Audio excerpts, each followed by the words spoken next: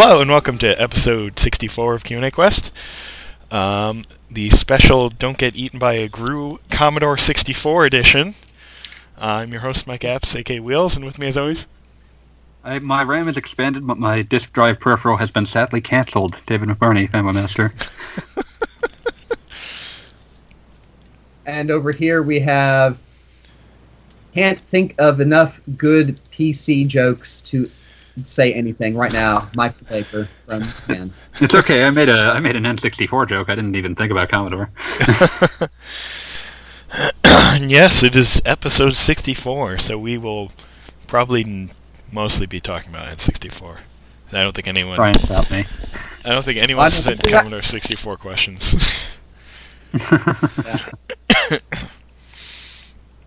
Sorry to all Commodore 64, 64C, 128, and all the other strange variations of that computer. All I can remember is the line from Weird Al Yankovic's All About the Pentiums. You think the Commodore 64 is really neato? What kind of chip you got in there, Dorito? Oh, man. Memories. The fun fact that even well over a decade later, every single insult in that song still works. It's weird to think of when the Pentium brand was at the height of its power, though. Yeah, I mean, yeah, the one word in the title is the only thing that really dates that song. We could sit here and discuss how the Pentium 4 destroyed itself, but it's probably not that interesting. Honestly, I don't know, and yeah. It's not that interesting. Processors are weird. Especially old ones. I'd say the entire industry is weird. You just have to keep digging down and finding one more layer and one more layer and one more layer of incredibly bizarre onions. Listen, I'm sure that like the last 20 years of processors all from Intel all being vulnerable to like horrible branch prediction issues, nothing could go wrong. Yeah, it's all patched now. It's all patched. It's all good. It's all patched. Good. Enjoy your 20% performance hit. Oh, I've noticed it. It's freaking awful. Not pleased, to say the least. I don't think anyone is. Let's be real. Yeah, it's true. Well, that was a masturbatory discussion. Let's move on. All right. So we discussed some... Let's keep your fetishes out of it, please. Yes. Okay? Oh, heavens. I didn't say I was the one masturbating here. Well, then you're making some awfully gross assumptions in every sense of the word. It's true. So we have some questions, but some of us have been playing Secret of Mana, and I think we want to talk about it some more, so we're going to do that instead of jumping I like right how you into said questions. some of us. Sorry, I feel like I'm Dave. in the reject club. I'm sorry. I'll go over here now. No, it's okay. You're probably better off not to have nostalgia for this weird yet awesome game. So, it's all good. It's a weird game. And really playing the remake, it's like, this is a weird, janky game, and I still like it, and I probably shouldn't, but it's a lot of fun. What an endorsement. I don't know. Yeah. I'm just thinking of different comments made about Secret of Mana on the boards, like the thing about the stairs. Oh yeah, the stairs, which, like, honestly, I surprised never saw much actually wrong with the stairs in the first game for some reason, because I thought, okay, just the little thing is like they're walking up and down the stairs. I mean, I've seen much worse stairwells managed in many other games, some of them RPG Maker, where you can't even really tell that they're going up or down at all. So I mean, it seemed to work. I mean, have you had any actual oddities happening in the game? It's in the remake.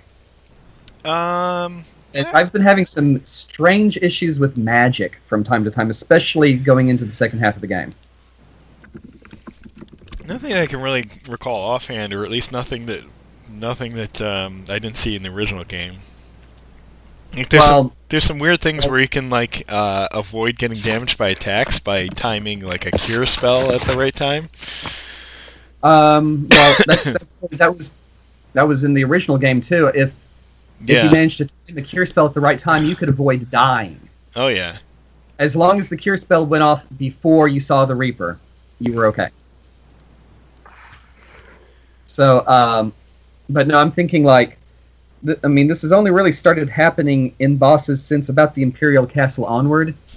But if things are really busy and like different characters are casting magic, especially with the sprite, sometimes the spell doesn't happen. And then 20 to 30 seconds later, it suddenly happens. I haven't seen that. It's been happening quite often with me. I wonder if maybe it's a... There's probably different bugs. You're playing on the Vita, right? Yep. I'll bet you there's different bugs on the Vita than there is on quite the possibly. PS4 version. I mean, it's like, okay, he's casting the spell, the spell appears, we have the initial animation from the spirit, then he doesn't lose any MP at first, nothing happens, and then when I wonder what's going on, and I try to cast a different spell, suddenly he casts the one before. That's very weird. Have you had any more crashes? 4, so I've had 4 total in the game so far. The most recent one was while fighting Gorgon Bull in the Temple of Light. It actually happened, I think it happened because I was trying to whack him while the Identify spell was going off on him. Interesting. Yeah. I've only had the one, and I don't even remember what I was doing when it happened. So, but I mean, I've seen lots of people complaining, so I must have just lucked out.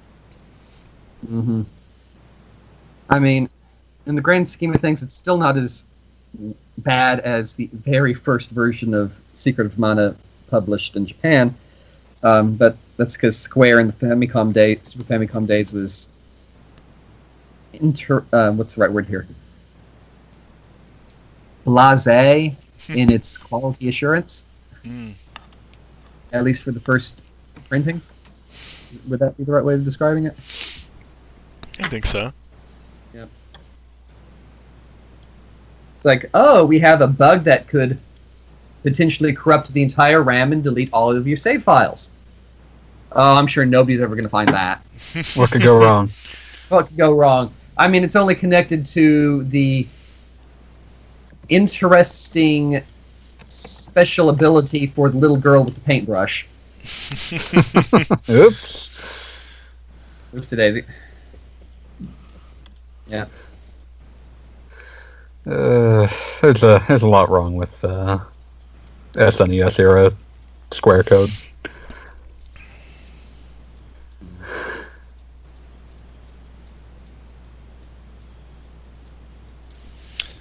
Well, let's see what some of the other comments are. No,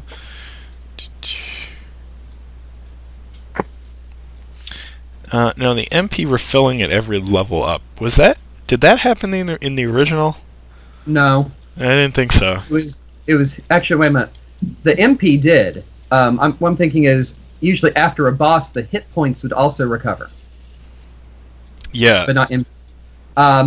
I don't really recall if MP completely recovered after a level up. I'm happy that it does. Yeah, it makes things a lot easier. Like, so much so that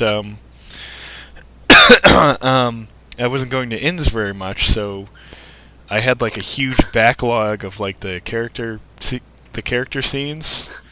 So I was like already in the Empire, and they're still like talking about being stuck in the Highlands and stuff like that. Oh, they all have to play out in order. Yeah. Yeah, Oh. they don't. Oops. I know. I've had some that were topical and some that were reminiscing on the Sprite Forest. So, but yeah, as far as I can tell, I'm not getting hit any more or less than I did in the original game. It's just that once you know what you're doing and how to avoid things properly, it's really easy to avoid getting damage for quite a long time. Yeah. Especially since, again, as in the original, if you hit an enemy and it goes down and you keep whacking at it, even though it won't show the damage initially, as soon as it gets back up, it'll show damage. Mm-hmm. And it will probably die. So, yeah.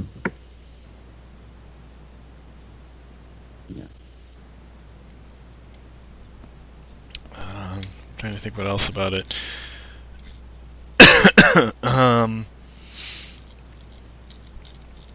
How far are you? Well, the Light Temple. I crashed last night and decided, I'm just going to put it away for tonight. Go to bed. I made it into pretty far into the Pure Lands now.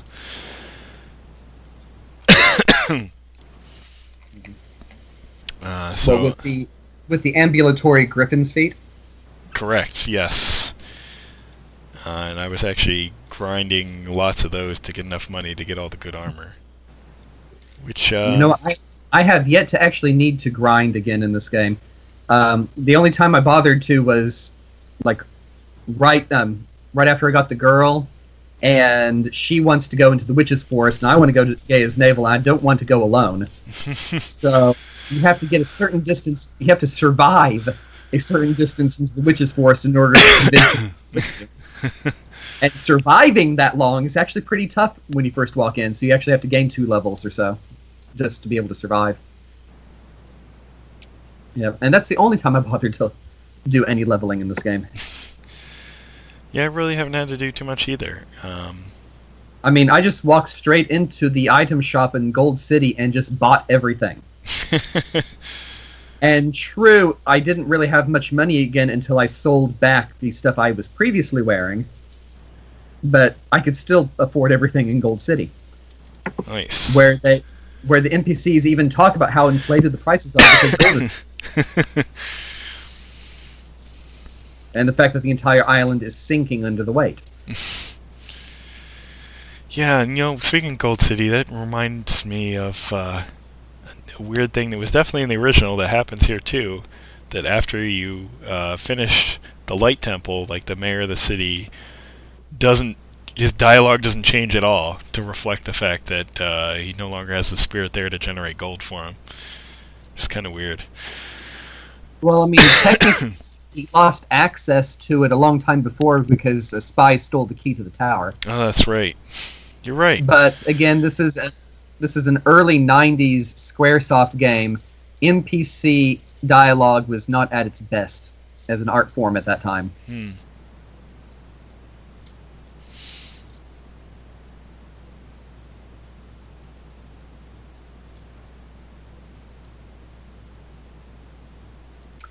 Okay.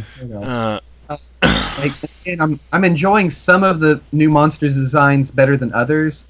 I mean, I still miss my funny little dude Dark Priests, and I really liked it when the snake boss looked more like one of those segmented snake toys that you buy from the truck stop gift stores.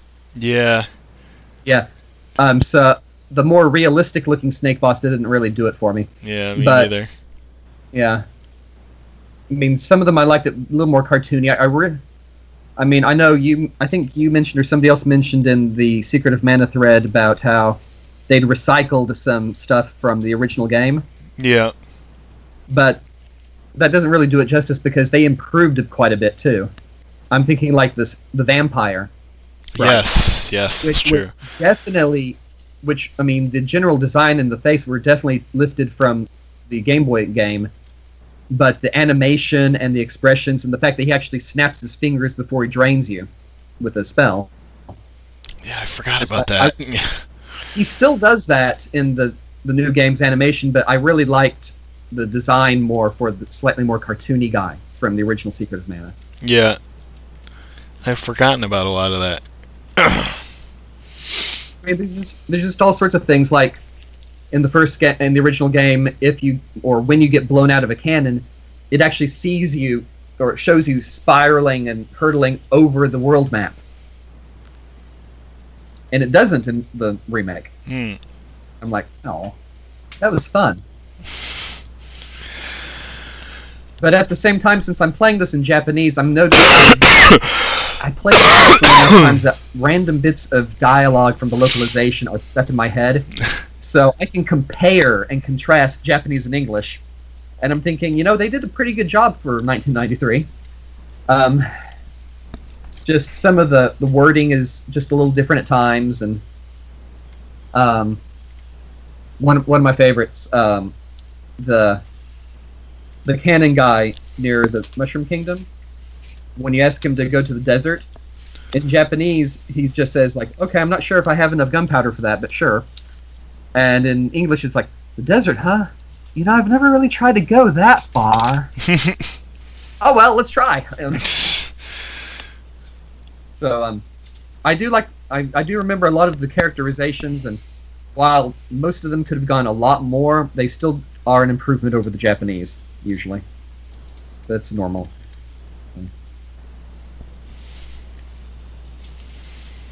Okay.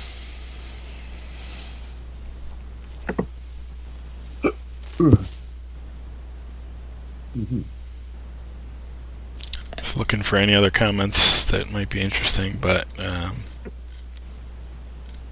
everyone seems to have had at least one crash, both on Vita and PS4. So, yeah, that stinks. But hopefully they'll patch it up at some point. I said they have the autosave feature, so as long as you remember it's there and don't accidentally upload up the wrong save file. That only happened once. But yeah, all things considered, it's not as bad as it could be. Yeah. So, I mean, for what it is, it's a fun little game, and it's not appreciably any better or worse than the original. Nope. Yeah. And it's obviously mostly more accessible than the original, depending on what systems you have. Yeah. And your definition of accessible. Yeah, it's true. And yeah, the Vita version, it's a portable version, which we haven't really had, so there's that. Mm-hmm. So yeah, still recommend people give it a try. I should have my review relatively soon. Yeah. Oh, I'm still thinking if I ever get a Switch, I'm definitely getting the collection on there as well, just because the Switch has much easier multiplayer functions. Yeah, I imported that. It's a nice little collection. I mean, I've been down to the local shopping center in the food court and seeing a kid who'd brought in his Switch and some other kids who'd brought in their Switch, and they just detached the controllers and they were all playing 4-player something. Oh, nice. Next to me. I'm like, cool. That's pretty sweet. Yeah. The insistence that each Joy-Con have as many buttons as a Super NES controller helps that. Yes. I mean, it is... The Switch controllers are definitely designed with the idea of, let's make it possible to do 2-person multiplayer with a single control pad. And then it's not always the most comfortable thing in the world, but it's impressive they managed it. And then make it possible to link in a different Switch's control pad into another one in order to give 4-player without extra anything. So again, going to show what it means to have a game system designed by a company that actually grew out of a toy and game background. As opposed to Sony's hardware-heavy background or Microsoft's digital everything background. Yeah. Yes, From the makers of MS-DOS. Yeah, the Xbone's original DRM plan could only have come from a software engineer. Mm-hmm. Never has so much times. market share been killed in one fell swoop.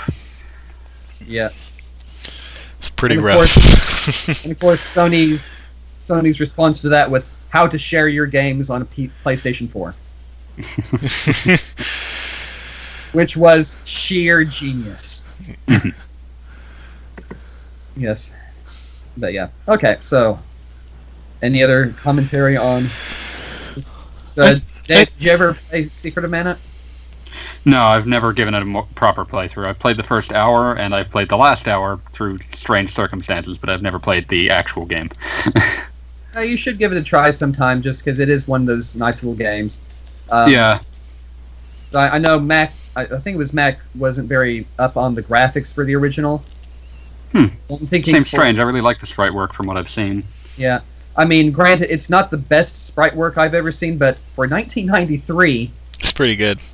considering Squaresoft's other games at the time were like Final Fantasy IV or Mystic Quest, with the little super deformed sprites that looked like an elephant had sat on Mario.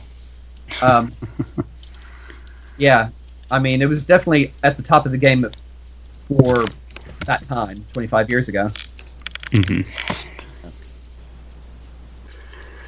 I think was it Strawberry who asked the question about Seiken Densetsu 3? I believe so. I'm looking at the thing right now. Since we're almost on the topic. Yes. Let's do the topic. I don't think it was Strawberry that asked about 3. Fantasy game, Crystal Chronicles, villains. I believe Villains, that was a Budai special. Yeah. Okay. Let's see, here it is. David made an offhand comment in this episode that made me wonder something. He said Secret of Mana 2 jokingly, but if Square decided to remake or just release Seiken Densetsu 3, what would they call it in the US? You would have a few choices with literal translation Secret of Mana 2, Secret of Mana 3, or just going with its original name. If you had to guess, which would you think they would pick? There are a few reasons why each may cause some confusion. Well, I mean, the original name Secret of Mana 3 or 2 was given to it by the fans back in the late 90s and early aughts emulation scene because there wasn't any other game in the series yet. And like we had Final Fantasy Adventure, but it wasn't well documented. It's like, oh, that's Secret of Mana 0, I guess. Yeah. But no, I'm talking about the name scheme because that was that was before Legend of Mana came out, or Dawn of Mana, or Heroes of Mana, or Children of Mana. Yeah. So the answer to this is pretty easily, let's just pick some random cool looking noun and tack of mana after it. Yeah. I mean, it could be Illusion of Mana, it could be Legacy of Mana. Ooh, Illusion of Mana. Yeah. I like it. Yeah, the only thing that would give them pause is just the fact that, like, wanting to play up that this is the direct sequel to your most favoritist one, but I'm not sure if that would really mean much now. Yeah. At the time, they would have, like, if this was coming out in, like, 2002 or when they were doing the World of Mana initiative, they might have tried to pull that, but nowadays it's like that wouldn't even make sense. Like, you would put in the ad copy that this is Seiken Densetsu 3. The people that would care about that would care, and otherwise you would give it a new name. Yeah. As long as you have of mana on it, it's like Tales of whatever. You know what the series is. I mean, which does remind you that at one point they actually tried to market Tales games as, oh, I guess we're not going to call it Tales of Eternia, it's Tales of Destiny 2. Wait, there's a Tales of Destiny 2. Shit. Well, no, Tales of Destiny 2 happened after Tales of Eternia. Yeah, but it's one of those things where, like, they ran into the problems with that. I've heard that there was also just issues with the name Eternia, but it was one of those things where I think for a while they really did think they were just going to market it as, like, oh, they're all Tales of Destiny. Yeah. I mean, Eternia, that was the name of the planet for He-Man, wasn't it? Yeah, I think that's what people think the rights tie-up might have been. Yeah, that's the only thing that makes sense. Okay. Tales of Destiny is just generic enough a name that I could see someone trying to sell that as, like, just the series title. Yeah. Especially since it's a plural to begin with. Yeah. Yeah. So, but okay, getting back to Seiken 3. Yeah, just, like, Destiny of Mana, for that matter. I mean... Sure. Just something with the proper gravitas of mana. Yeah. It's not anything portentous enough. Yeah. So, Wheels, did you ever play Secret of or Seiken Densetsu 3? I have, yes. Yeah. Did not so like. Which characters did you use? Oh God. Because again, for the audience, if you don't know, Seiken Densetsu 3 has 6 possible main characters, and you can choose any combination of 3. as your first, second, and third. And the final boss of each other a lot better than others. Yeah. Some of them handle better than others. Some of them have more interesting stories than others. And there are 3 separate final villains and bosses based depending on which character you choose as your primary. I think I used I switched it up a few times, but I think the longest I played I used like the knight looking guy, the sprite, and I think it's a girl. I think maybe the magey one, the one from the Mage Kingdom. You made too, just out of your party loadout. Yeah. So it sounds like you probably had the Demon Prince as the final boss if you got that far. I don't think I made it to the end. Yeah. Emulator troubles. Oh. Heard it was a tough to emulate game for a while. Yeah, a lot of the late Super Famicom games were just because of all the special chipsets and the different layering on the graphics.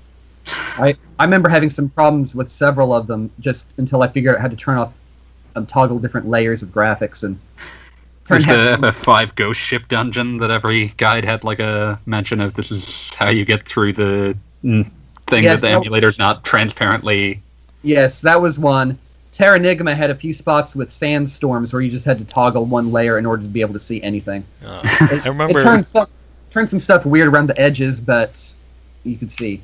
At least you could play the game. I remember trying to play the Final Fantasy V fan translation. There were all kinds of like layering issues. Like in the ship graveyard, you'd go like the part where you're going underwater and. It's not transparent at all. Yeah, so the character would go underwater and then you'd be stuck. That was the primary thing. Yeah. It fixed that with some of the later editions of the emulator, but back when it was first popular, oh man.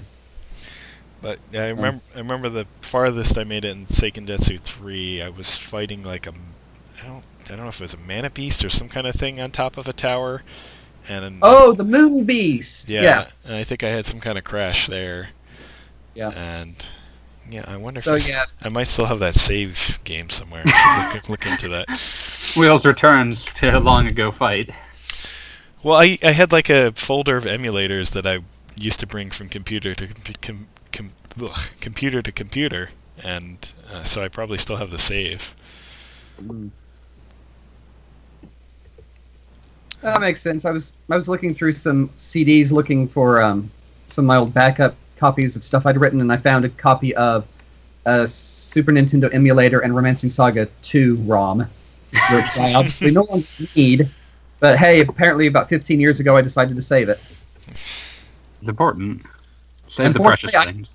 Unfortunately, I could not find any of the files I was actually looking for. Which means that they almost certainly died 3 or 4 laptops ago. I usually use a new laptop as a sign from God to purge with fire everything that I had before and start again. Well, when it's creative writing assignments, I'd rather not. But I know what some of the things were, and I will be rewriting them in the eventual future. When it's creative writing, I feel even more certain that I must destroy it before I become embarrassed by it. But that's just how I react to everything I've ever done, so... nah, you get over that eventually. One day. Hey, I still have, as one of the final pieces of fan fiction ever submitted to the RP Gamer site, I still have a story listed under Final Fantasy VI. When did they stop taking fan fiction on the site? Late 2006. It's a little later than what I expected. Yeah, I contributed to the second to last fan fiction contest of that year and of all time. Mainly because I was sick in bed with mono for 6 weeks that summer, and I really needed something. Might as well do something with your time. Yes, I'm not going much of anywhere. I mean, I barely managed to make it down to the corner supermarket one time. Barely.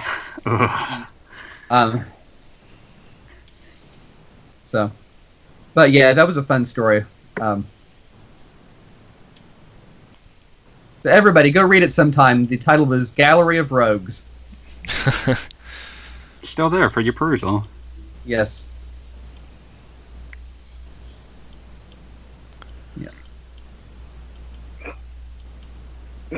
Were we still talking about Seiken Densetsu 3? I think we left this. I think we finished it. We left it sometime well. But yeah, the boss had some very interesting bosses with the sacred beasts, which in some of the more recent Mana games, the word was translated into Benevodon, apparently. They appear in Children of Mana, kind of. Apparently you can talk to them in a side quest. It would have been really helpful if I had been able to find out about that side quest while I was still trying to level up during that game, because I found out about them after I beat the game. and so I just Googled to find out what they actually say to you, and it's not really worth the effort if you don't the game. So that's why it's currently in an envelope en route to Wheels right now. I was wondering if that had been sent since last year. Yep. But yeah, some of the boss designs were really interesting, like the Moon Beast, which was in fact a lion-headed version of King Kong that you had to put on top of a tower with its... Well, it was standing looking down at you. And you're at the top of the tower. And you're just whacking it in the nose to try and survive. I'm into that. That sounds good. Yeah. I'd play that. And then the wood element god beast was this giant demonic pumpkin with arms that looked almost exactly like Tropicalo, the boss from Secret of Mana. So, which was kind of interesting there. And so there were 8 of these things, and they were all very interesting battles. I wonder if they'll actually reach a point where, like, if they remake Seiken Densetsu 3, I can't imagine them continuing the string of remakes. It seems like they'll kind of have to move on to new games, just because the rest of the games after that become much more controversial. For the Mana series, or just in general? For the Mana series. Yeah. I mean, Legend was fun. Oh, I love Legend, but it's a much more controversial thing to remake because it's such a.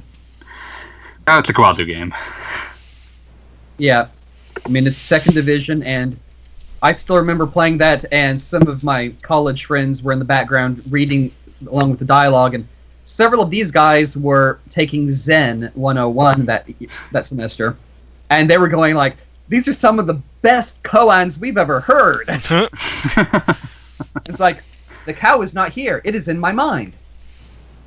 So we are penguins, but we may be human. Stuff like that. Yeah. I love that game. It has a very specific mood to it that few other games would ever commit to. Yes.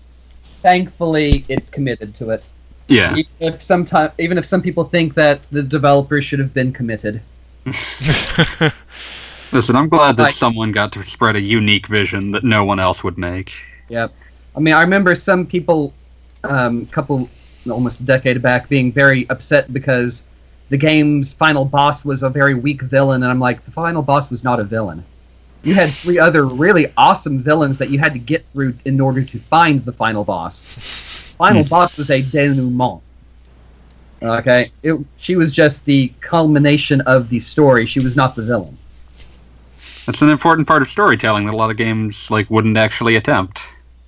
Yes, and the backlash from players who really just didn't get it, it kind of proves why they don't do it that often. Which is a shame. So, I mean, it's like, there's no story. It's like, there's plenty of story. There's 3 stories. If they cut it into 3 parts, you'd think that each one was a pretty decent story. Yeah. There's more ways to tell a story than just your typical linear JRPG. Mm-hmm. Narratives can take many shapes. Mm-hmm. Yep. We shall see. We shall see. Oh. All right. Can we get to some of the other questions? Mm-hmm.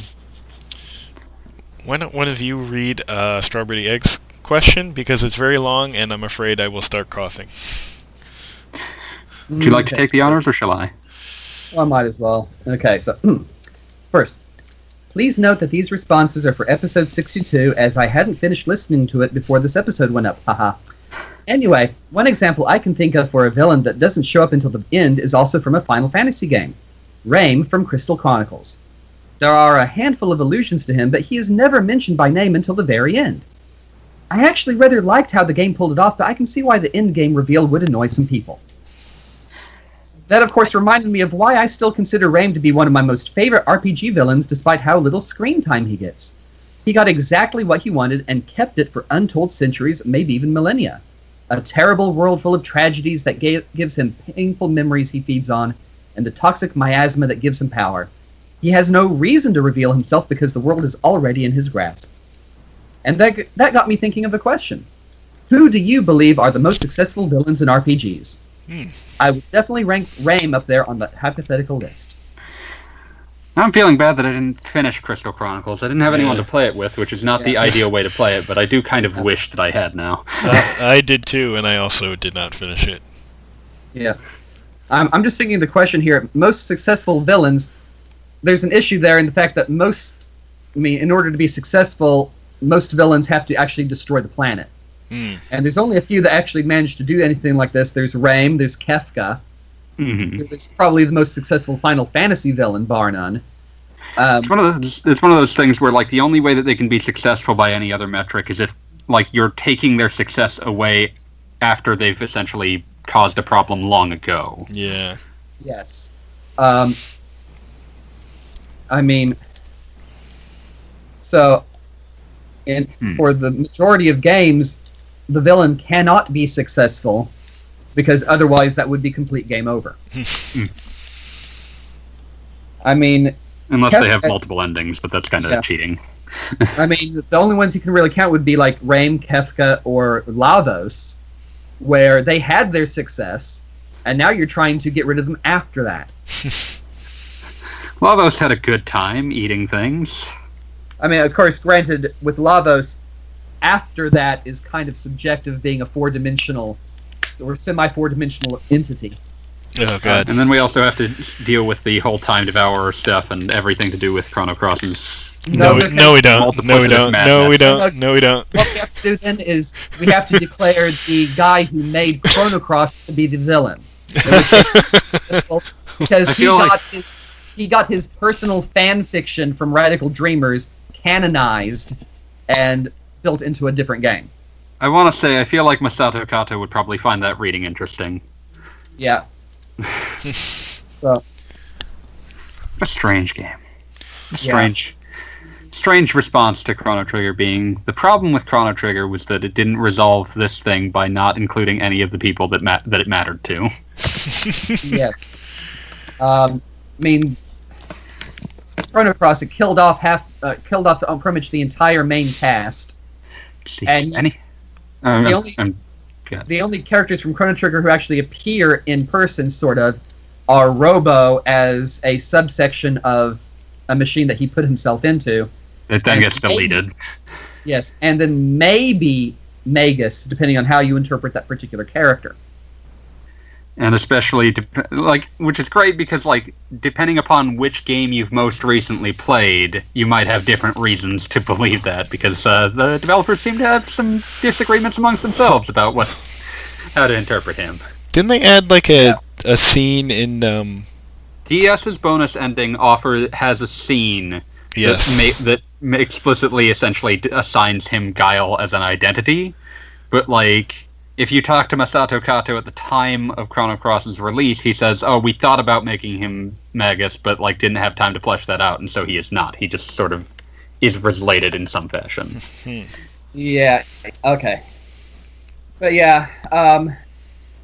So yeah, for successful villains, you'd have to start looking at the Penny Ante stuff, and just the characters who succeeded in whatever they wanted, and then went on and did other stuff, or just retired. I mean, so you're looking at secondary villains, minor bosses.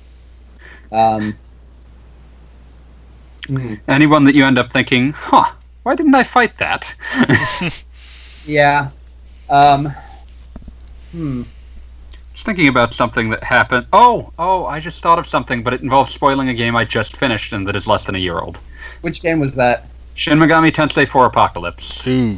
Yeah, no, thank you. I'm curious about that. Just let's leave that one off. Yeah, Okay. yeah. I'll just say that, like, depending upon how you think about the end game, nearly every, like, there ends up being some cross purposes between various villainous factions, and no matter what end game you pick, at least one of the villains got what they wanted. That's actually a nice way of doing it. That's a very Megaton way of doing it. Yes. Yeah, yeah. Sounds like off curve a bit. That was one of the hardest final bosses I've played in a game. Like, the final boss of Apocalypse is, like, I was past the, like, when they released the game, they offered a DLC, it's free, that just lets you break the level cap. I was like 10 levels past the straight level cap and had like level 90 some odd demons and still had to go back, redo all of my demons, and come back with a new strategy to beat that final boss. Oh, jeez. That sounds incredibly. Yeah, it's very, very Megaten. Okay, the only other. Okay, never mind. Here's one for a villain who succeeded. Ganondorf. Huh? Depending on the game, yes, definitely. Some games only exist because he succeeded and killed the hero. That's true. Yes. I mean, Ocarina of Time, you beat him at the end, but technically he succeeded in the middle. And that's why there's so many more games. It's like, he succeeded at the point that it mattered most. You can't get rid of him anymore. Yes. And the effort that it took to defeat him in Ocarina of Time effectively splintered the timeline. Officially, that's how they decided to fit every single Zelda game into a single semi-chronology, is by saying Ocarina just cracked the timeline. There's no repairing it. There's just 3 Zeldas now. Yep. So yeah, Ganon's pretty up there, actually. Yep. So yeah. If you want to get really technical, Sephiroth did manage to bombard the planet with a meteor. Yeah, it's deliberately ambiguous at the end of FF7, and depending upon which writer you choose to ask, how much of humanity survived. So, I mean, granted, when you look at the image of Meteor slowly crashing down, and all the energy involved, and then 500 years later there is still recognizable ruins of Midgard, you have to think there had to be survivors. Yeah. Well, what about Final Fantasy VII Advent Children? Nope. Everyone's all cool. Most of the arguments I had about this were years before Advent Children actually happened. Okay. Yeah, because Advent Children and Dirge of Cerberus, by consequence, bring in a lot of, like, let's not talk about Dirge of Cerberus. And yet you want to talk about Advent Children? What? Well, at least that's over in like an hour or something. And if you're smart, Dirge of Cerberus is also over in an hour because you throw the disc away. Touché. How do you feel about Dirge of Cerberus Lost Chapter for your cell phone? Not for my cell phone. Oh, I doubt mine would play it. Nope. I don't think anything still plays it. It's one of those things that all cell phone games are eventually lost to time. As they should be. Wow. Well, I mean, some of them I've got a former cell phone on my Vita right now. Or former cell phone game on my Vita.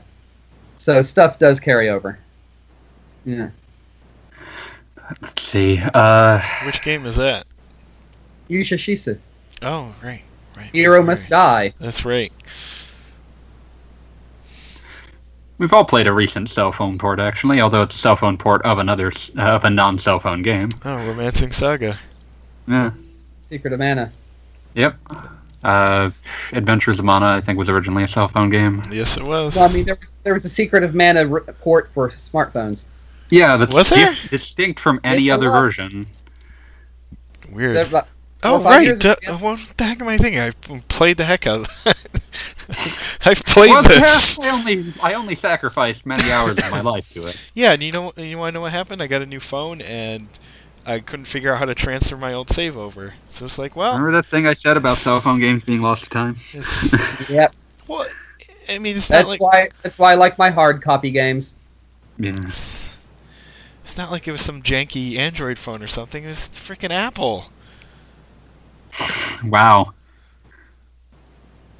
In any case, but yeah, no, FF7, you get to that ending and it's like, oh, he did summon Meteor. He almost managed to make himself like a horrible immortal livestream monster. Yeah, I mean, that's closer to success than a lot. I mean, or slightly farther into success, we have Emperor Matthias from Final Fantasy II, who did manage to subjugate the world. And hell. and who, when he was killed, he automatically fulfilled a contract which made him a Prince of Hell, and he came back to kill you. That's one of my favorite, like, you can say anything you want about FF2, but that choice near the ending is just, wow. Well, my favorite part is the fact that the Blood Sword, which is otherwise the most useless weapon in the game, is actually the thing that does the most damage to the Emperor. That's a very, like, that team would make that decision, yes. Yes. Plus making it possible to dual-wield blood swords. You've reached the end. You deserve an easy out. Yes. So, I mean, I can think of many more villains who accidentally just wrecked everything by trying too hard. But what's his name from Final Fantasy 13 comes to mind. Oh, yeah.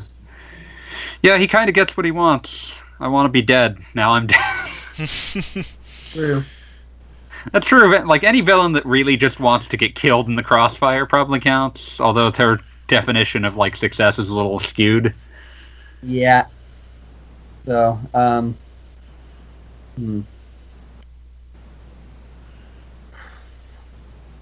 It's probably, like, some of the other Shin Megami Tensei games we could probably mention that aren't as spoilery as me bringing up 4 Apocalypse. I was thinking any Mega 10 game that includes Lucifer as a character probably counts, just because Lucifer may not actually be the villain of the game, but he's not a very nice person, or she is not, depending on the game, and he or she always gets what they want. Yeah. Especially, just thinking about how, like, Shin Megami Tensei 2 taking that to, like, the fullest expression by virtue of the fact that even the law ending is getting him what he wants. Yes. I mean, Shin Megami Tensei 2 starts off with the law faction from the first game being dominant and almost finished, or almost at the completion of its grand cathedral, which will ensure the 1,000-year kingdom on Earth. Yeah. And you end up having to kill Jehovah. I should give 1 and 2 a proper playthrough, but they seem archaic enough that it would kind of hurt. Yeah. I tried to play the cell phone port of 1. It's just... Because they actually brought that to U.S. cell phones. Yeah. But only iPhones, so I couldn't play it. Game mechanics are painful, but the range of the alignment system and just the plot as it continues in the second half of the game is like, okay, guys, how did you forget this between this and Mega 10 4? So, okay. Anyway, Strawberry Eggs. Next question was, and to comment a bit on Contact for the DS, there was apparently going to be a Contact 2. But it's been many years, so I assume those plans fell through. As I recall, there wasn't even a platform announced for it at the time. As for my tangentially related question, what are other examples of Vaporware RPGs that you know of? Which ones would you most love to see actually come out? I would still love to see Baten Kaitos DS realized, although that would have to be Baten Kaitos 3DS or Switch at this point. So, Vaporware RPGs. I would love to see... I was just going to say, I'd love to see another Baten Kaitos, or more RPGs with a card game theme. I hate you. Try Children of Zodiarcs, that was cool. But for Vaporware RPGs, I definitely know were almost existed, or could have existed. The first one would be Myth 3 for Game Boy Advance. Oh, yeah! Color, whichever one it was. It was Color. It was Color, and that one only did not exist for lack of a publisher. Yeah, I know very occasionally had occasion to chat with one of the guys that worked on that. Yeah. And then the second one that comes to mind is Earthbound 64. Yes. Which couldn't exist because the console couldn't process it, or didn't have the strength to process it, and they couldn't get the peripheral done to make it work. I will never stop loving the fact that, like, after the game was canceled, they considered putting it on a display at, like, Space World anyway, just so that people could see what they had finished. Yes. And the third one is much more recent. It was King of Pirates from Konami. Ah, Kaio. Yes. Where all we have are some screenshots of probably video sections starring a bunch of animal characters in Three Kingdoms period outfits, and the hero is a king. Yeah, it's a penguin. A cute little penguin who wants to be the king of the pirates. I was rather disappointed when that one was officially canceled. That sounds like it would have been amazing. That one got an announcement and then nothing until 4 years later when they said, "Oh, it's not coming out." Yeah. Oh, never mind. I thought of a fourth one called Chronos Materia from Gust. That one, we had stuff coming in about it up to like 2 to 3 months before its official release date, and then we didn't hear anything for a year and a half, and it was suddenly canceled. But several of the mechanics that were evident in the material that we got for it seem to have been recycled for Gust and Atlus's collaborative Nora's Studio on DS. Especially some of the time regression parts for item crafting. So, I have no idea what happened to that one, but I'm willing to bet that it got lost in some of the stuff that ended up causing the Koei Tecmo merger with Gust, or acquisition of Gust. It just seems to be about that timing. Yeah, like acquisitions and corporate reshufflings tend to push these things back around, or like move them around, or sometimes just kill them. No, I'm thinking Chronos Materia was slated to come out well over a year and a half before the acquisition happened. Oh. So I'm wondering what was happening behind the scenes that caused this. And whether or not it might be related to Gust suddenly being in the situation where it needs to be acquired. Maybe rapidly becoming insolvent. Maybe they nearly went under. Yeah, that's what I'm thinking. Yeah, it's possible. And what else? Okay, well, I was just thinking of the fifth one. What was it? Oh, yes, Level 5, Ushiro. I think I've heard of this. This one was announced about the same time as Fantasy Life and Ni no Kuni were originally. This is back before 3DS even. It was a PlayStation portable game, and it was about a 12-year-old looking god of death, like a little Grim Reaper, who rode around on another character's back, like in an imitation of an old Japanese ghost story. And he could see ghosts haunting other people. Yeah, it never happened, but it looked really cool. So, but yeah, of all of those, I think the only ones that might actually exist somewhere as vaporware are Mythri and Chronos Materia. Yeah, a lot of these, like, if you were to find where they had stopped, you would probably just find that, there wasn't much game there to begin with. Yeah. I mean, Kaio, Ushiro, and especially Earthbound 64, those are almost certainly cancelled in the concept stage. Earthbound 64 apparently got relatively far along based on the last interview that was given about it, which is a interesting one that involves Iwata, Itoi, and like Miyamoto all talking about its failure together. But like they have differing opinions about how far it was from completion. Yeah. Considering the hardware they were making it for, I really don't think they could have ever finished it. Probably not. It's interesting though, because it's curious to look at it and then look at the release Mother 3 and being like, you can see how one of these became the other, I admit to having a deep fondness for the surreality of the primitive N64 3D graphics. Yeah.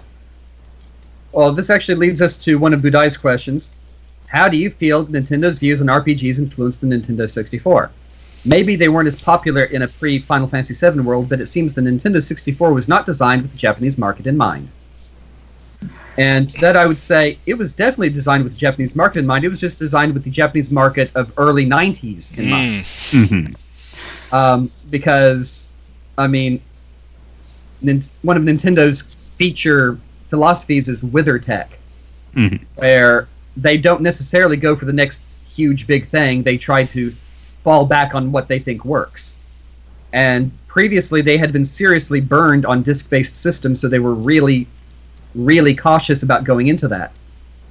So they decided to make something that would be the next step up of their old cartridge-based systems.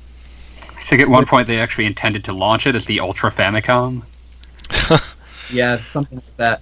That sounds about right. So they just completely misread the current state of technology, which is how Sony got in, because Sony helped. Originally, Sony collaborated with them on a prototype disc-based system that eventually became PlayStation. And hey, Secret of Mana was originally going to be a game on said disc-based system. Yeah. Big old cut-up scenario. I think that was the disc-based system before that, because they had the disc add-ons for Famicom, and they were thinking about doing something similar for Super Famicom, and realized that they didn't need to do that. Yeah. The thing with Sony may have been part of their planning for the next generation after. Yeah. To try and compete with whatever Sega was coming up with at the time. I think my favorite thing about the Famicom disk system and the N64 DD is that they ultimately both became unnecessary for the same reason, which was that they were not big enough increases in storage capacity to overcome well, eventually you can just make larger ROM chips. Yes. I mean, that's why the Super Nintendo disk system never happened, is because they just realized you could just keep upgrading the cartridges. And then you had all the niceties that cartridges do provide, which is, yes. And up to that point, the CD-based systems just were not showing the levels of performance that Nintendo felt justified switching over. Especially because, the optical drive by itself was an expensive mechanical part and point of failure. Yeah. So from that point of view, it does make sense that Nintendo would not really want to be going into a disc-based format, except that, again, right after they made this decision, the disc-based format suddenly dropped massively in price. They made this decision at the exact wrong time. Exactly. So yeah, it's not that that they weren't interested in RPGs, because if you look at the Super Famicom's library, they most assuredly were. It wasn't that they were not designed with Japanese market, because it definitely was. It was just for the wrong generation of market. Well, that's it. Yeah, it was the wrong generation. Yeah.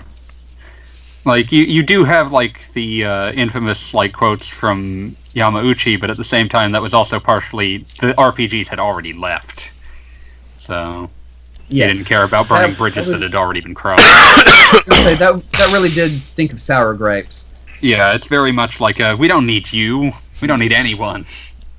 But yeah, it makes sense that some of the most text-intensive and coding complex games on the market would go for the system with the highest memory space.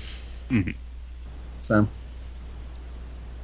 which didn't stop at least one studio from pitching an N64 version of FF7, which is a truly bizarre idea. I think they did it as much just for the attention and to show their model. Well, they successfully got a contract on the other game they pitched, RE2, but it was a very strange, very late life port. That would have been weird. Was it supposed to fit on one cart? RE2 is a good port, though. Yeah, it's a good port. I don't know how they would have pulled off compression upon compression upon compression. It would have been probably kind of awful. It probably would have involved a lot of very blurry-looking backgrounds and very, very compressed FMVs. Yeah, especially Well, they could have made it multi-cart. That's the worst idea ever. Please, devote your entire... So you wouldn't have to do that. Yeah. Devote your entire controller pack to this. Okay, and this leads into Shaman's comments from last week. Starting, Quest 64 is crap. Discuss. I don't know that really merits further discussion because it is crap. In fact, this is pretty much a tautology, so we're moving on to actual question. Accepting that the comparison is roughly similar to comparing apples in a disc wallet, is the original Paper Mario or Ogre Battle 64 the best RPG for the Nintendo 64? Ogre Battle 64. Wow. Well, it really depends on what you're looking for, because if you're looking for accessibility, fun, and cuteness, then Paper Mario. If you're looking for strategy, complexity, and an epic storyline, Ogre Battle 64. If you're looking for anything else, you're not looking on the Nintendo 64 because those are the only two really decent RPGs. What if I'm looking for aliens being... Accepting the Zeldas because we are not getting into that particular argument. Okay. What if I want aliens being wrestled by a man pretending to be another completely different man? Because then I'm going to play Hybrid Heaven. What? Yep, someone remembers that Hybrid Heaven happened. What was Hybrid Heaven? Hybrid Heaven was a Konami sort of action RPG-ish construct that... For Nintendo 64? Yeah. Okay, then the number of RPGs and RPG-like games on that system now can be counted on more than one hand. Okay, cool. Never heard of it. It's a strange game. Like, it has platforming elements. It's a much more action-y game, but it has like a weird RPG combat system. It's very strange. Weird. My favorite thing I've ever seen in the eBay listing is it was labeled as eBay search labeled it as Mario Kart 64, but the listing said Hybrid Heaven and showed a picture of it with the description, "I drew a mustache on it." He had drawn a mustache on it. Did you buy it? Well then. I wish I had. It was cheap, and I should have.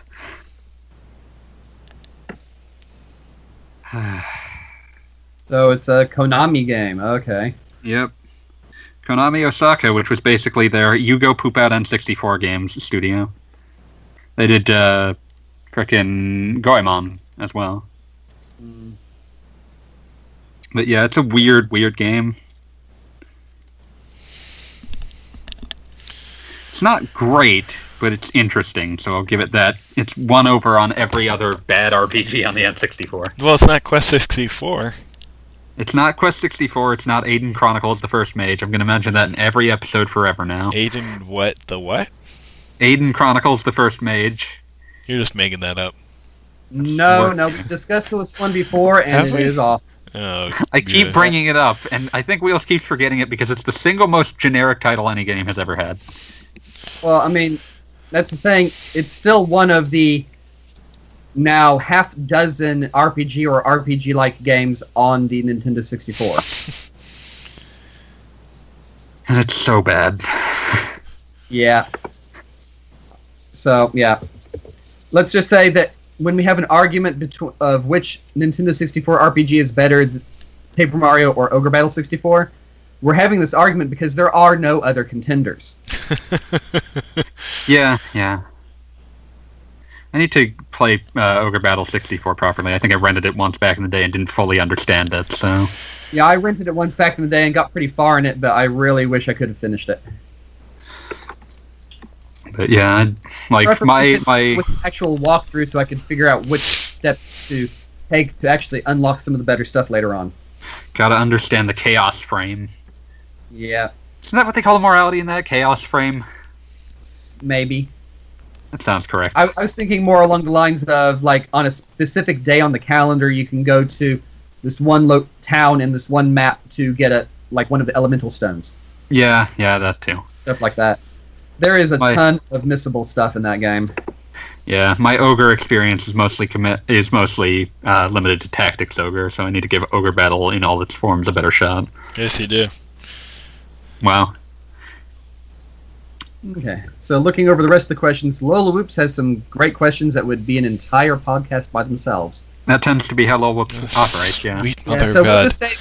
How about we just save his for next week? Agreed. Especially since it's all best stuff. This gives us some time to think about it, because I was looking at these and I was like, I could be thinking about this for an hour and still not have a proper answer I was satisfied with. Okay, well, here's the last one from just this morning from Budai, or just this morning for me from Budai. Which Final Fantasy games have you not beaten? Not counting 11 and 14, 2 is the only one waiting for me to finish. I vow to get to that someday. Now I just need to look at the mini version and decide which one. Let's see. All the PS1 ones got done. 10. I don't think I've completed 12. I've gotten close. Let's see. I know that I have definitely finished 4, 5, 6, 7, 8, and 9. Possibly multiple times on each. At least twice. 1, 2, and 3. I can't remember if I actually beat them or just got to the final levels and gave up. I know I never actually got to Cloud of Darkness in Final Fantasy 3. I just decided no. I got to the final dungeon of Final Fantasy 3, and when it was the DS version that had just come out, and I was like, yes, I need to go through this. Then I get to that, I see what it entails, and I'm like, nope, and never finished or played it again. Wow. I never even touched the DS version. I'm talking about emulating the original Famicom version, which was even worse. The positive thing was you could save scum on the save states. Yeah. And playing it on original hardware would be worse. Let's see. I was just talking about the Emperor for Final Fantasy 2, so I guess I did actually beat that one eventually. I never bothered to finish Final Fantasy 1, though I really enjoyed 8-Bit Theater back in the day, if you remember that comic strip. Oh man, that brings me back. Yeah. I forgot all about that. Oh, the ruins of old internet. Yes. 8-Bit So, Theater. yeah. So I really wished that had been the plot of the actual game. It would have been far more interesting. We could have added villains who were actually successful. We could add Princess Sarah from Final Fantasy 1 if Amphitheater were the actual plot line. I'll accept this into canon. Yes. Agreed. I guess that's played most of 1, beat 2, most of 3, beat 4, 5, 6, 7, 8, 9, got to Mount Gagazet on Final Fantasy X. Oh, here's the story. That was the first game my brother and I played on the PlayStation 2, but it was a rental PlayStation 2, and we did not realize the need for save cards, so we just played all the way through that game without save. What? So the first time we managed to get to the Calm Lands, and then we got taken out by a Marlboro. Yeah, I was thinking that's going to be what does it. The second time, same rental period, we managed to make it all the way to Mount Gagazet right after that, and we died on the big villain... Seymour Flux. Seymour Flux, the one where he decides he likes to cast a zombie on people and then kill you with cure spells. Yes. Seymour Flux is basically the game testing whether Tidus is far enough in a sphere grid to get Heiska. Yeah. That's the only way you're getting enough turns to counteract that. Yeah. So, that's the extent that I've played Final Fantasy X. We never tried to get past that. 11 and 14, I really don't do the online games very much because I know that I will never escape that rabbit hole if I dive down it. What? Final Fantasy 14 only has 10 million subscribers at this point. There's no rabbit hole. It's a very big rabbit. It's a rabbit hutch. Yeah. Actually, it's more that it's a prairie dog town. That's what it is. Wait a minute. You don't have prairie dogs in Connecticut, do you, Wheels? No. Oh, well. No. There's a prairie dog town about 20 miles from my sister's house in Oklahoma, and we took my wife there to see it last time we were visiting, and there's about 5 digits worth of prairie dogs living in that area. Oh my god. Yeah. There's a lot of prairie dogs over there. Just living in the nice little organized town, which is why it's called a town for the unit instead of a herd or anything. Okay. Back to the Final Fantasies. Final Fantasy 12, my brother showed off how easy it was to never die in the last level of that game when I visited one year for Christmas. I never actually played any of the rest. Final Fantasy 13, I did beat the first one. Never played 13-2. Don't 13-3. Don't play 2. Yeah. It's evil.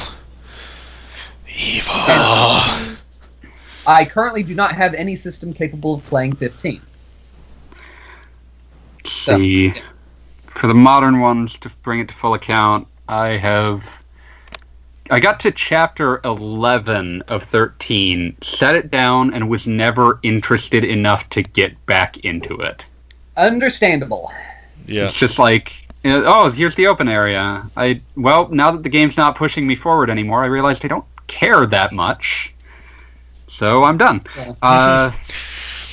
For me, as usual, since I'm playing it without Japanese or without English support, I'm usually translating and localizing in my head as I go, and very often the story turns out to be a lot more interesting in my head than it is for anybody else playing it in English. So, but let's see, going into the spin-offs, I beat Final Fantasy Tactics. I got most of the way through Tactics Advance. I need to get back to that sometime. Tactics Advance 2, I finally sold that thing back because I got fed up with its law system. So after the side mission where you have to go to an area that has the law, no status ailments, and defeat a pack of Marlboros, with the caveat that even if it's the other side breaking the law, you still lose the battle. And I'm like, yeah, no, this does not fly. Goodbye. Okay. Where did I play Dirge of Cerberus? I never beat it. What else? What were some of the other spin-offs? Crystal Chronicles? Okay, never played Crystal Chronicles. I did own 10-2 for a short while and then sold it off in one of my backlog purges. So I never got around to it. Did you play the DS sequel to Final Fantasy 12? Oh. Open Wings? No, I never played that one either. Also, that barely even counts as an RPG. It's an RTS. I mean, there is a fine line between the two sometimes. Technically, Ogre Battle's an RTS. Yeah, that's true. Any others? I mean, obviously, the Final Fantasy Legends and Final Fantasy Adventure, if you want to count those as spin-offs. Beat all of those multiple times, multiple systems, multiple versions. I'll call original Game Boy Final Fantasy Adventure a spin-off, given that it actually has the name Final Fantasy Gaiden. Yeah. And it has a Chocobo. Yeah. And you turn into a Moogle. It's important. Of course, you turn into Moogles in Secret of Mana as well. Mm-hmm. Yeah, it even has Moogle Town. Or Moogle Village.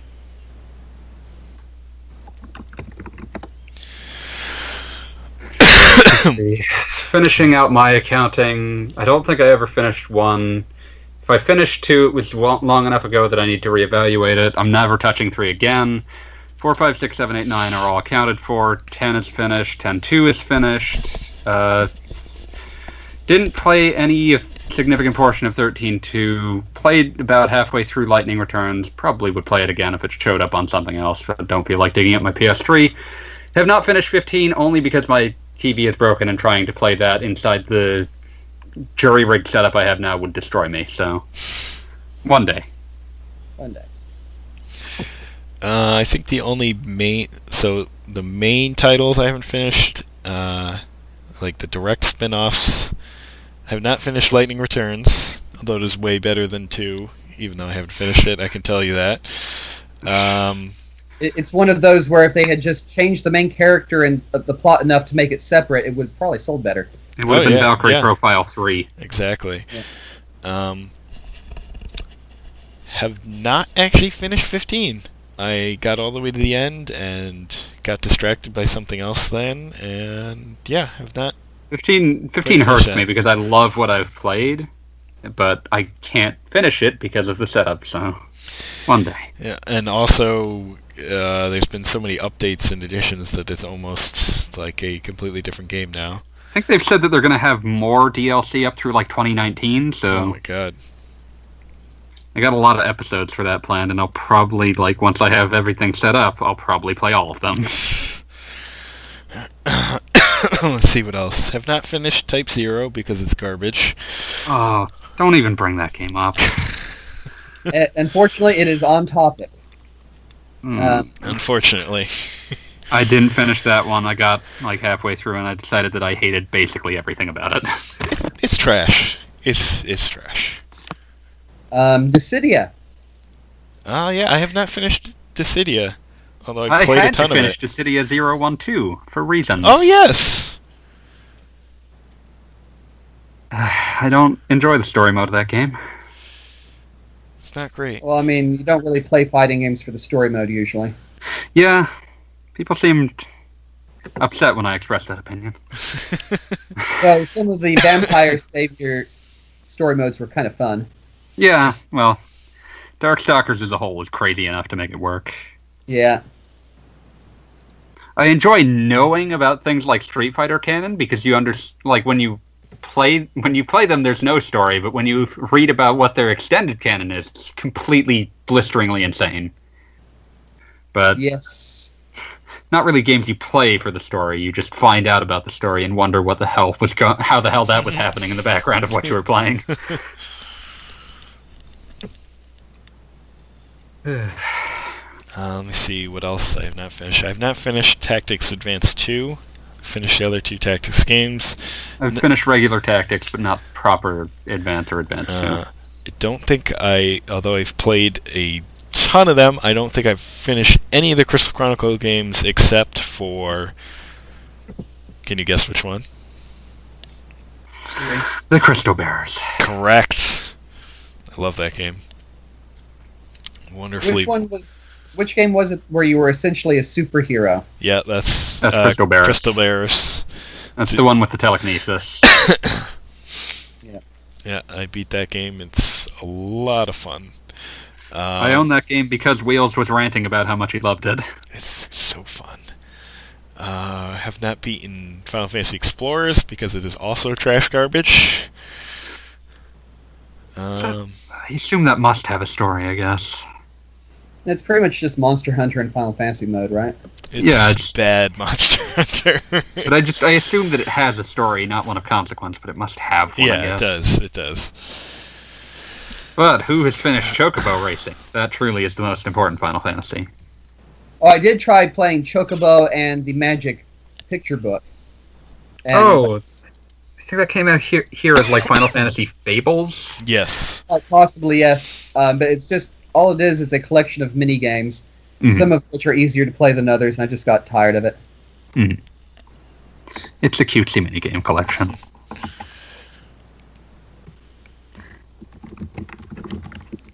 Yeah, I've played a ton of Final Fantasy. Yeah, I need to polish off 15 finally, because I like I said, I'm at the end of the game. I just got to like the final area and was a little underleveled, and this didn't feel like grinding. So I cannot imagine reaching the end of that game underleveled.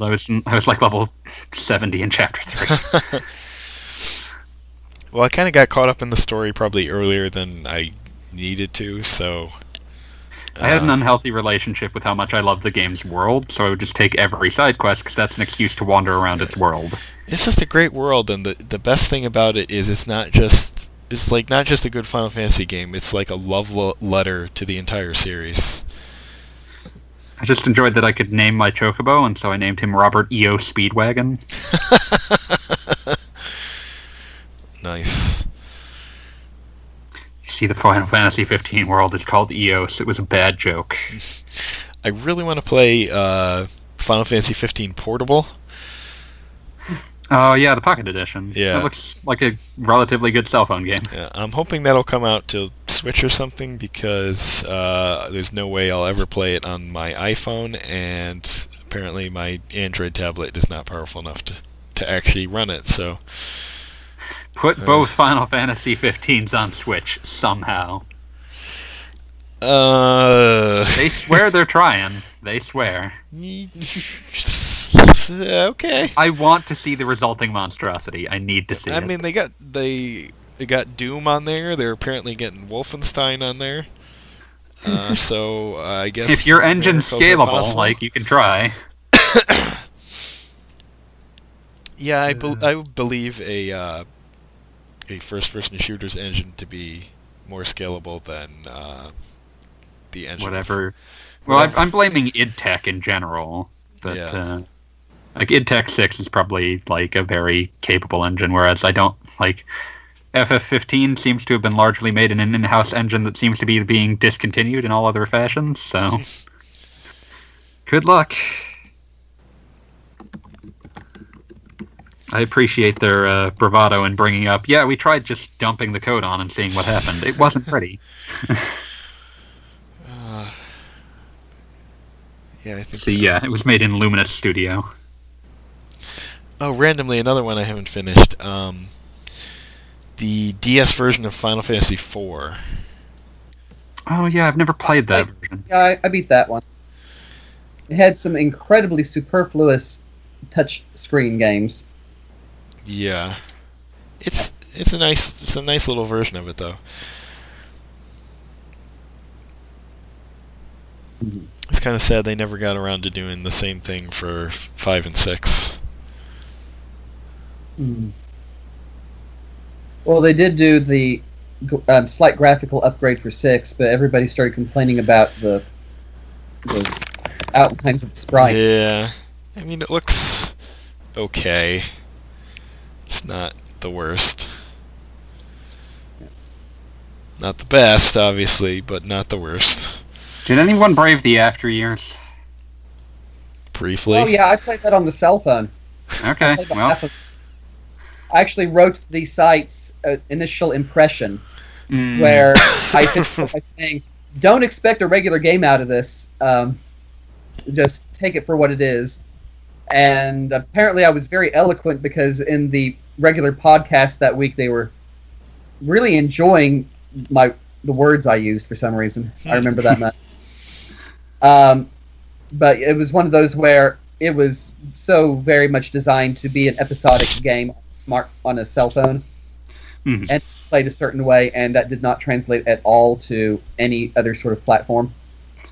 Did anyone play the 3D remake of the After Years released for iOS, Android, and PC in like 2015 after no one cared? No. Did you? No, I did not. Like, the only version of it I technically own is that it came along with my PSP version of FF4, so it was like, well, I guess I own this. I don't think I ever played more than a few minutes of it. That one also came with the interlude, which is a more superfluous piece of content.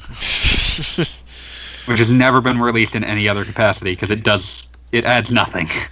It's basically the prequel to the sequel, right? Yeah, it just exists like, oh, what was happening between FF4 and the After Years? It turns out nothing. Nothing was happening. There was no story here. Then why did you need to make a game of that? I don't know. Why? It's not a long scenario. It's not an interesting scenario. It's just a bunch of reused assets from the PSP versions of FF4 and the After Years. Oh, that sounds so bad. Sounds so very, very bad. It's not worth your time. It's not... Like, it could be worse. I mean, it could be a truly detestable game. It's just an entirely superfluous piece of content.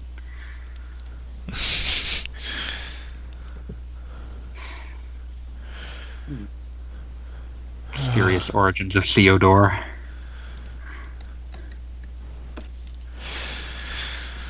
Okay, anything else in Final Fantasy? Any other games we haven't finished?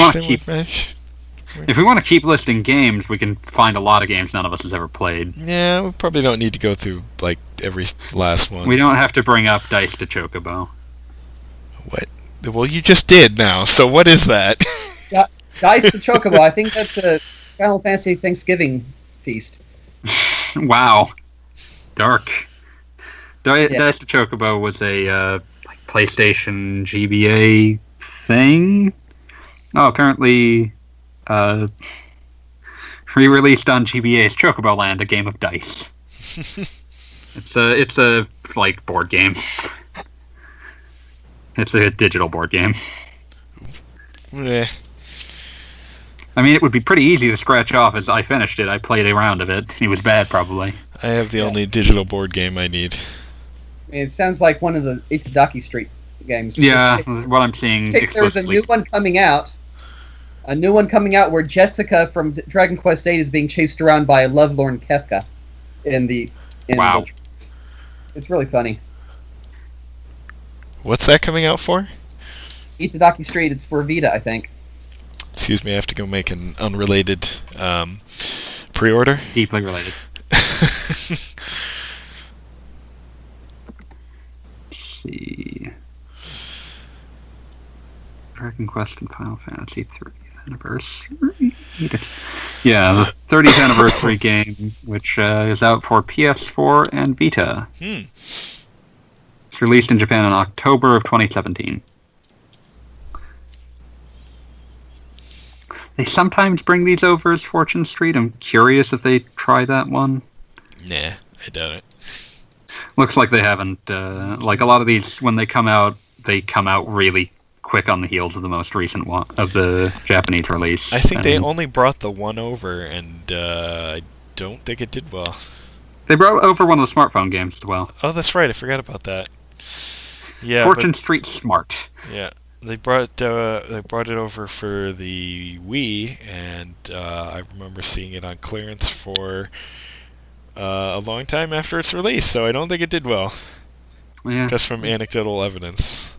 It's a little sad, but I've actually seen it in a few Targets, like recently. Still, yes.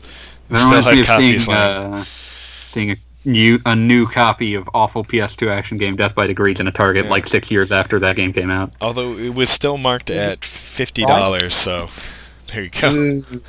So that's probably why they still have them laying around. No one knows what this is, but we will not mark it down for love nor money.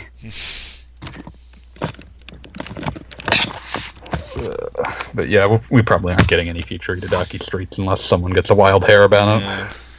Yeah, I mean, you haven't gotten any of the Dragon Quest ones or Final Fantasy ones yet, so... Yeah. Okay, well, anyway, I need to get going soon because I need to pick up my daughter from nursery we should probably wrap this up then. Well, that was the last question, so yes, let's wrap this up. You can send... Well, at least the last of that one that we're doing today, because otherwise we will be extending this for another 2 hours. Yes. But hey, we record more often now, so it's easier to delay questions because you won't not be hearing your question answered for like a month. So, yeah, we are finally outpacing people's ability to consume the content. Yes. So send us questions on the forums. You can hit me up on Twitter. I'm at AskWheels. Gaijin is not on Twitter. Wise choice. Smart man. As he keeps saying, yes. Fanboy Master, if you want to try to follow me, I'll probably approve it quickly, so whatever. And so you can still send us your 64 related questions since we only really got the one, and I'm still waiting for you people to ask something about the Commodore 64. Did you have one of these as a child? Or? I did. It was plugged into my TV. I had the giant floppy drive. I played some educational floppy drive games that's an entire other computer unto itself? Yes, sir. Yes, sir. Dear. That they had to make last-minute changes to because there were bugs in it, so it doesn't read anything very quickly. Yeah, we had educational-ish games that were like cartridges you plug in the back of the thing. I had to learn to run things through freaking BASIC, which was you love Commodore BASIC. Confusing. It was a blue screen. It was kind of shit, but okay, we need to let this finish so that Gaijin can go off and do important things. So yes, then we will see you next time. And apologies for my coughing. I'm getting over some sort of Take thing. care of yourself, Gills. You barely even the material. Okay. All right. Adios. Adios.